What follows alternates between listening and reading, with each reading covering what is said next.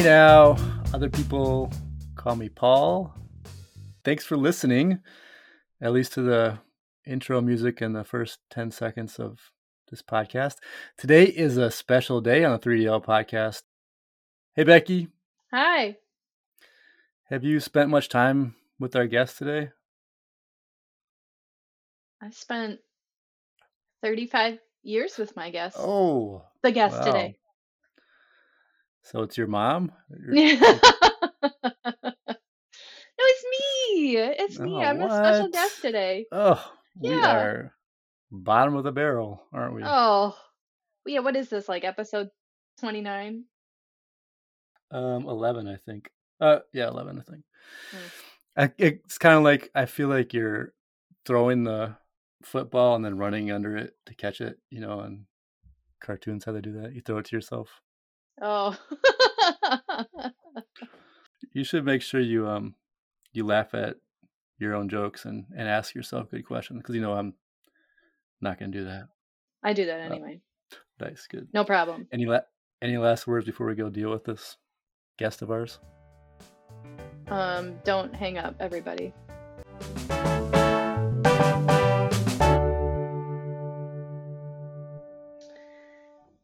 Hi, everyone. My name is Becky Matz, and I feel grateful for three-dimensional learning.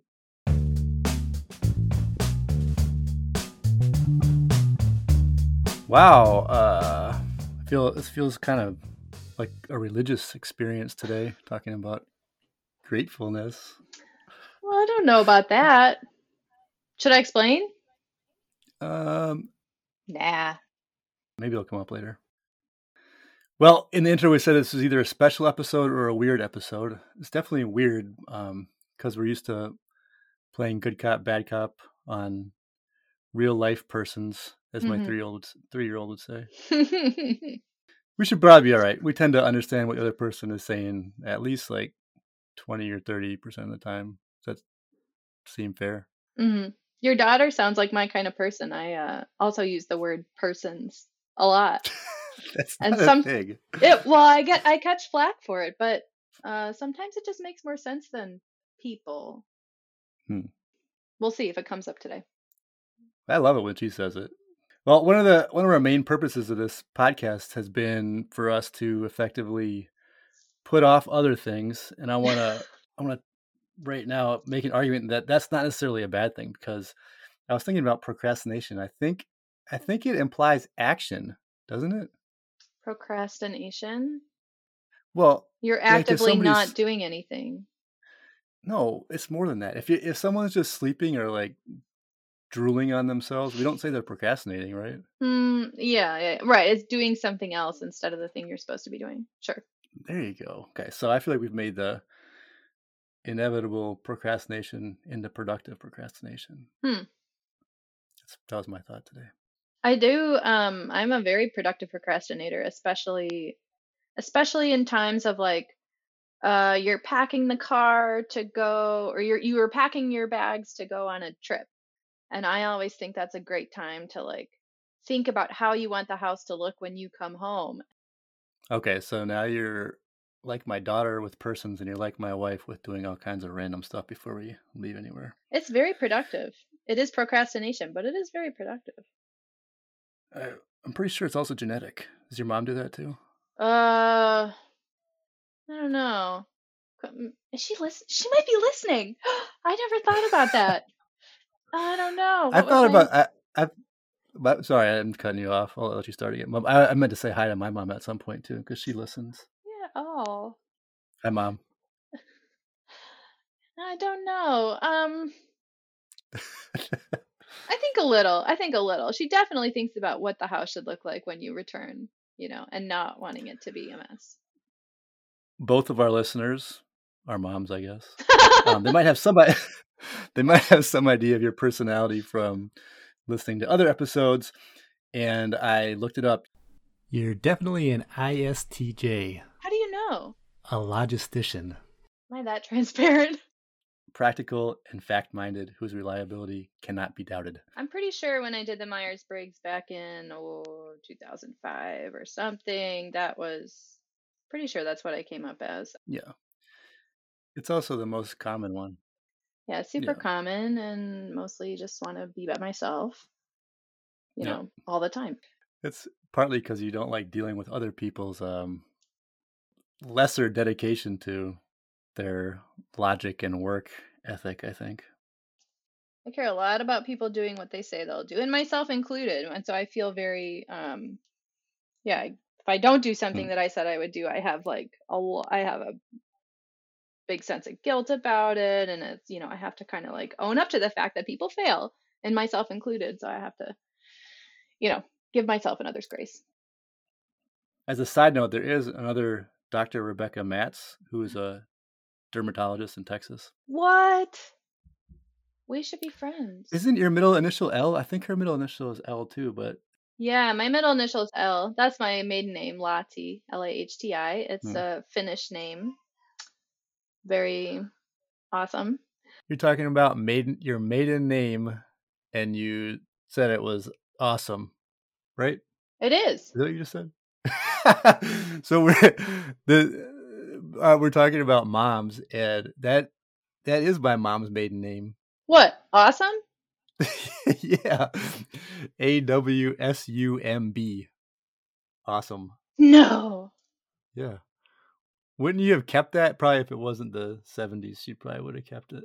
Wow. I'm Anyways, floored. okay. Okay, Becky, can you take us on a little tour down memory lane on the path to Becky Matz 2021? How you got here? Yeah, so my path to where I am now. So I grew up in the western suburbs of Chicago and had an excellent high school chemistry teacher. He was on Hmm. the Letterman show about, I don't know, 2 dozen times doing demos with kids. He would bring them out and all What? that. Yeah. I remember feeling like I was I like understood it really well. And then I decided to go to choose that for a degree in college. I went to University of Illinois, and I really felt there that like I actually didn't know that much chemistry. Like I was pretty I was sort of a mediocre chemistry student.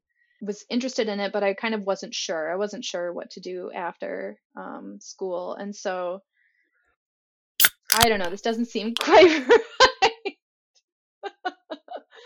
It's not even 4 o'clock. I just it's a beer, but it's a beer comma root. Okay. Anyway, sorry. Is it too long? Maybe it's going too long. Um, I didn't know we were gonna go back this far, but it's cool. yeah, cut it out. You reminded me that the one teacher that I remember from high school was my chemistry teacher too. Hmm. Anyway, so after school, I thought I'm not sure what I want to do with this degree, so I decided to go to grad school. And then in grad school at Michigan, I kind of got interested in a small chem ed project, and that sort of ballooned and became a real focus of my interest. And then that sort of led to a postdoc at Michigan's Teaching Center, and then eventually to the position I had at MSU, which has now led me back to Michigan, which is why it's very confusing. So you're like hard science life.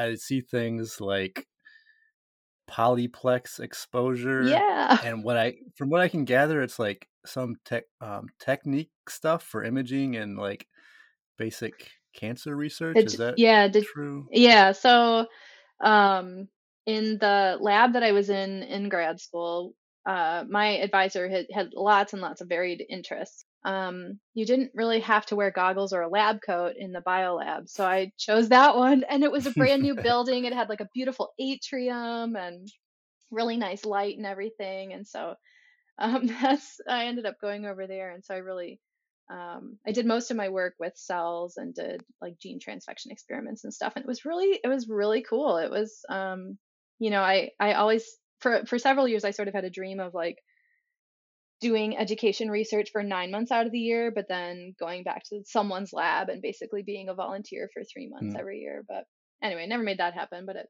seemed like it could be really cool.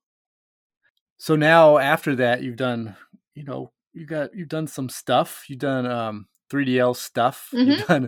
You've looked at like lecture and lab coherence stuff. You looked at some you looked across disciplines at student performance and then connecting specifically content from biology and chemistry, Hmm. and then the gender performance differences stuff. It's a lot of stuff and not very much time.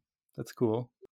There's a couple little coherent threads in there, 3DL being one of them, by Mm-hmm. virtue of the collaboration with this, really wonderful research team. But a lot of the other stuff in there some of the other stuff in there is kind of one-off stuff that I just, Yeah. got interested and went to that light for a little while, and then I got interested over here and went to that light for a little while, and I was really fortunate to have a job that, kind of afforded me that position. Okay, so everybody's episode has like a theme, or it ends up being more like an undercurrent to the show. We're trying to get around to it though. There's lots of things that you'd be a credible witness for, but given where we kind of are in the story of 3DL, Corey just told us about the fellowship, and Debbie talked about some of the reasons sometimes that transforming can be hard, both K-12 and higher ed. We thought you could share some of your deep reservoir of knowledge on this idea of supports and barriers. Before we go there, before we dig into that, I'm guessing that a lot of our focus is going to be on qualitative research results. And in my first go around as a scientist, that word was almost dirty. It almost, Yeah. I mean, not, it almost, not that kind of dirty. It almost implied that you hadn't taken the time to like properly analyze your data. So could you just, for my former self and anybody else, could you just tell us what qualitative research even means? Maybe start there. Yeah. So I'm, certainly not an expert in qualitative research, but I've done a little bit of it, and I've worked around and with people who have done, a lot of qualitative studies. And qualitative studies are not they're not as concerned with generalizability as quantitative studies are. They're much more concerned with how and why things happen, and really just deeply illustrating what the human experiences are of whatever the research question is at hand. So they're super interesting. I think they're actually more fun to read than quantitative studies. Like, they're just, when done well, there's so much, I think they're much more interesting.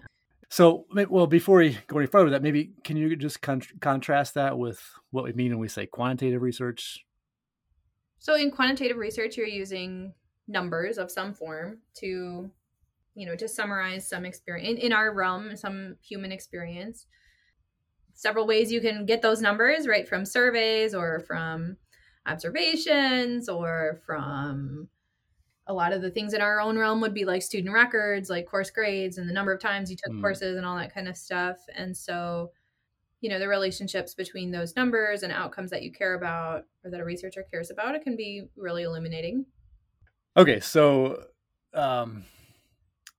this phrase, supports and barriers, is one that we kind of love to use in like, it's in all like grant applications and all of our research questions and stuff. Yeah. What can you kind of rephrase it for us? What do you mean when we say supports and barriers? Are there synonyms or what do you mean by that? Affordances and constraints. Ta-da! Does that doesn't help?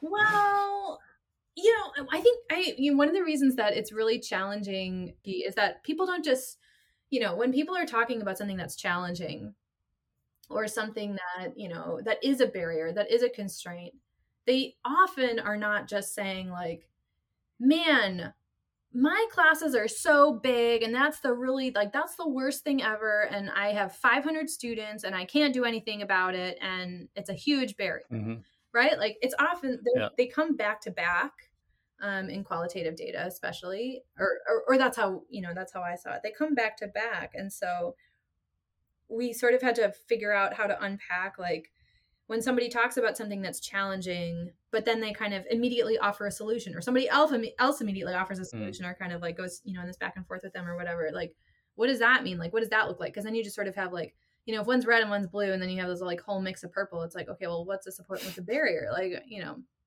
that's kind of, that was tricky to figure out, but I think it can be done for purposes of coding anyway. You do this real creepy thing where you secretly record what people are talking about. You put so let's back up a little bit. There's these people in this fellowship, and they get together and they talk every so often, every month or whatever. Mm-hmm. And part of your set of data comes from a little tape recorder or something in the middle of their table. They're talking to each other. That's the creepy part. Yep. So why do it then and there? Yeah, rather than like interviewing them after the fact or whatever. Yeah. Yeah, it's funny. So coming from grad school and my postdoc, I really had no qualitative data experience at all. I was just green about everything. I still feel green about everything, but was even more green then, and my colleague who had been at MSU for a couple of years already by that time, she and I were kind of working on the same project. And this is not the one that you're exactly referring to, Paul, but a different one that got me thinking about audio data. And we started going to all these meetings where these administrators were getting together, and they were talking about the bio initiative, and they were talking about how to make the world a better place for all the bio students at Michigan State. And my colleague, Sarah Hartaleza, who is just so phenomenal and really, she's a really wonderful person. She said to me, we should record these meetings. And I was like, because she's creepy like that? I know, yeah. I mean, that was exactly my response. I was like, I don't understand why we would do that. What would we do with all those data? I didn't even really see them as data at that time. I was just like, this is super weird. I don't understand. And so, so we ended up doing that. We ended up doing it really thanks to Sarah for a couple of years. And then we realized that those audio streams could be used as data. And then we ended up writing a paper, doing a study really based on them. And so, she kind of got me thinking about it. I think one of the things that's good about collecting data like that is that, especially if the implement is fairly small, right? If it's a phone, especially, right? A lot of phones can just do this no problem. You don't even need a recorder. But you set your phone down in the middle of a group of people and they totally forget that it's there.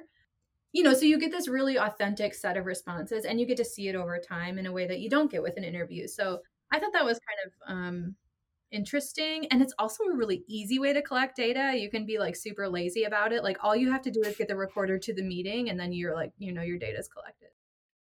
I know there is technology out there. This is a long time ago I saw this, but you can get speech. You can extract speech with no audio. If you have a high enough resolution camera and some kind of thing that, like a bag of chips or something. And so if how the bag of chips responds to sound and you can see, people do this. It's even creepy. So if you don't have a audio recorder, you can always just take a really high resolution. Just make sure there's a bag of chips in front of them too. That seems more difficult to set up. Yeah.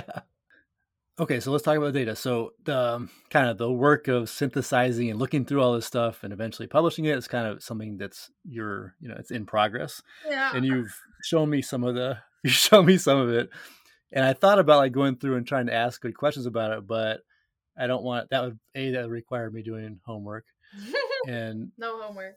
I also don't want to, I don't want to add my color to your interpretation. And also Larry King did no homework. So right. What's the, what as far as supports and barriers for these people that want to implement 3DL in their class, what do you find? I should say first off that a lot of this work was done by a really one of the most phenomenal undergraduate research students I had the fortune of working with. His name is Brandon Gucher. Brandon's going on to become a doctor. But some example, some of the big categories that came up around barriers and levers with respect to implementing three-dimensional learning, a lot of them had to do with assessments. Some of the fellows voiced feeling like that was pretty overwhelming. It's pretty overwhelming to think about writing assessments that are three-dimensional and, alongside these pieces of evidence-centered design where you're thinking about okay, what is the evidence? And so that, right. that was a barrier that was voiced by fellows sometimes. Isn't it a kind of a victory that they're even talking about assessments a lot? Oh yeah. Yeah. Well, and not to say that they came to the fellowship and then everybody saw the light and now everybody's cured or whatever. Like, people have been thinking about assessments for a long time, but the fellowship offered this point. What does it afford? What are the affordances of the fellowship? A meta study. It gives people the time and space to read some common things, to read some stuff from the social sciences that they wouldn't have otherwise probably encountered. And then it, gives them a group of people who have that common language and that time and place to unpack it with them. And then they can integrate that into their own practice. Like, it's not like a bait and I think in large part, and I think Debbie talked about this a little bit as well, like, it's not really like a bait and switch. People come in with what they're doing already, right? Whatever their curricular materials are and instructional methods and stuff. And the point is to wipe the slate clean and replace, right? The point is to grow. And that's true for all of us learning anything. So, yeah. I was just thinking that we should do a reverse episode one time. Interview the host. But I can't write any questions. Stop trying to blame stuff on me. I can already tell how that's going to go. I think I might be, I don't know. People like to talk about themselves, I think. I'm pretty sure I really hate it. All the more reason. So somewhat less creepily, you've looked at interviews from members from that very first cohort of the fellows, and this was done like way after the fact. It was retrospective. After a couple of years, we're like, do you remember what you were thinking? But are there any themes that cross over to you think to when we're thinking about in the moment and that phone's on the table and they're talking about it to looking back at their experience? Does anything seem like it's connecting? Or I think there definitely should be points of overlap. And we should figure that out as we write up this interview study, okay. And as I write up the other one. Don't tell the listeners, but both are in progress. Okay, well, we have to ask them to plug their ears before you say things. Yeah. You don't want them to hear. Okay. I want to. This is actually something I don't think I've ever talked about with you. Maybe we have. I don't know, but I want to think about the idea of creativity for a minute in science. Is that okay with you? Sure. Okay. So to me, it's pretty easy to follow the logic of how science is done. It's almost too logical. You try to figure out what's already been done, what people kind of agree on, or what's still up in the air.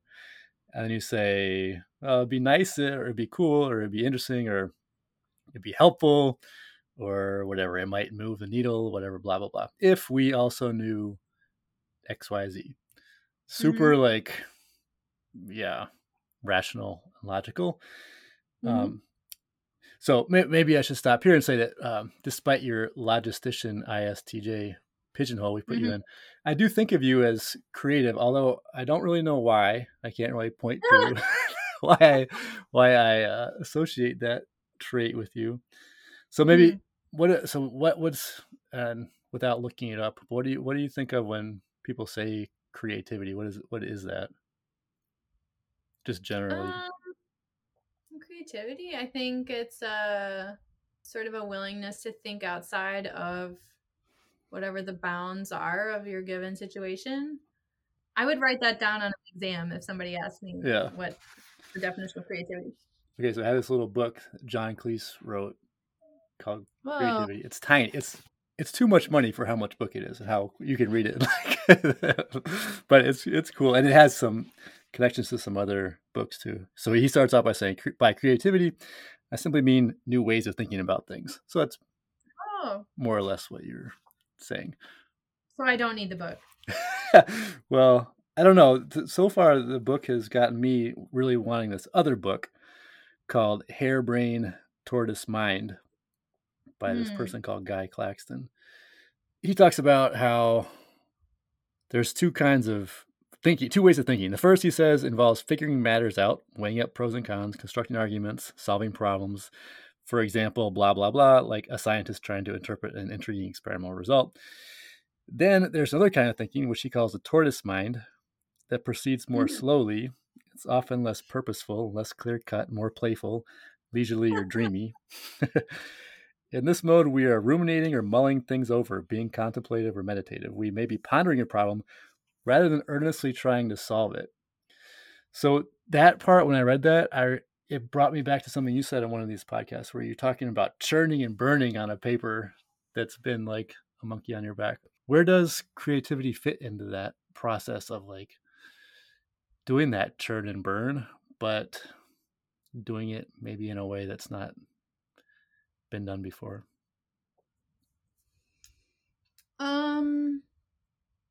I have a couple of thoughts. One is that when I applied for my current job, I had to give a talk, and the first part of the talk was introducing yourself. And I wanted to demonstrate and share that, like, I really value doing things that take a long time. I talked to them about how I'm like, I persevere and do things that kind of take a long time and like to ruminate. And one of the words I had up to describe myself was slow.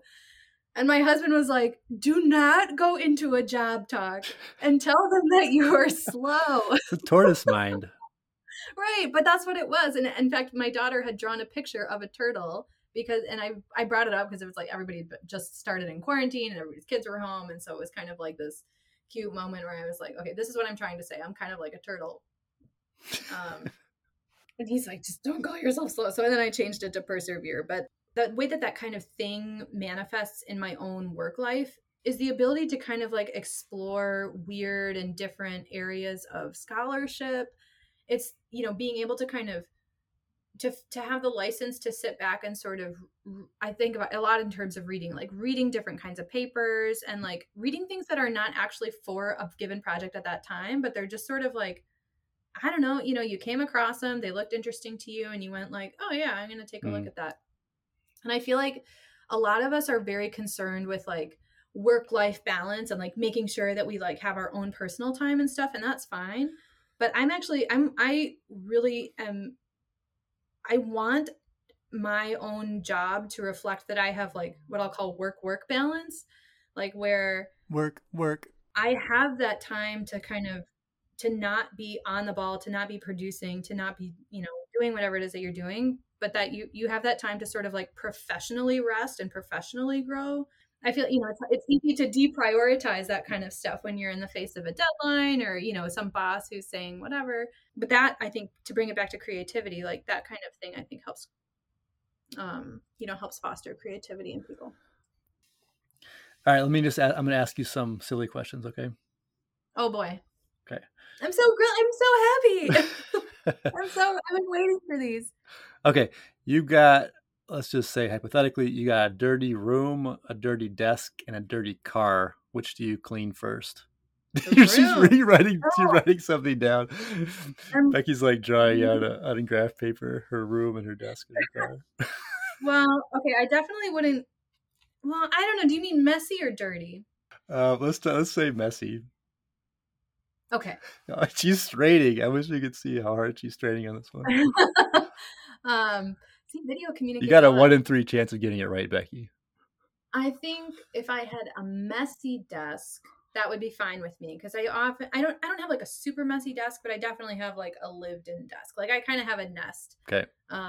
So not the desk. And not the desk. I think I would probably start with the car because we generally try to keep our cars pretty like clean of junk. They might not be totally clean, but we try to get like, all the kid crud out of there. Interesting. What do you think of garden gnomes? Please. No, garden gnomes. I don't know what your answer is. You said please, and you said no garden gnomes. Oh, no, I don't own any garden gnomes. That's not the question. The question is, what do you think of them? You don't like them? I don't think I would like them. I don't know. I don't think I want any garden gnomes, or I don't like them. Okay. Because this is like a springtime episode. I don't know. Sure. All right. Well, this one's easier. Ready? She's really getting herself in the right spot for this one. Yeah. Would you rather fight 100 duck-sized horses or 1 horse-sized duck? 100 duck-sized horses. Or one, like to the death. I think that's the implication. I mean, I guess I'd have to go with the little guys. I could really like punch them a little or something, but a horse-sized duck. I don't know. Yeah, let's not say you have to kill them all. Let's just say you have to get out of there. They're blocking a door. I have a picture of a bunch of ducks following me. Actually, I should put that up as a little artwork thing. Episode artwork. Yeah, I don't know. That's a tough one. Okay, you have yet. Oh no, you did answer the first one. You said car, right? Okay. Car. This is the last one. Let's say somebody gives you an elephant. You cannot sell it or give it away. What do you do with it? Oh my God, I would kill it. I don't know. What do you? I mean, is it at my house or do I just own it? That's what I should have asked first, right? Is it at my house? I mean, I don't think it can fit in your house, but it doesn't matter. If it's at my house, it's gonna die. If it's not at my house, we can own it. Sure. Okay, I'll keep it. Wait. You're just saying you're gonna keep it somewhere off the property? It lives in an elephant refuge. No, it's gotta live at your house. I don't have that big of a house. And it's already loud as. I appreciate you deflecting on all of the questions I tried to ask you. You're welcome. I don't know. Did we figure anything out here, Becky? Today?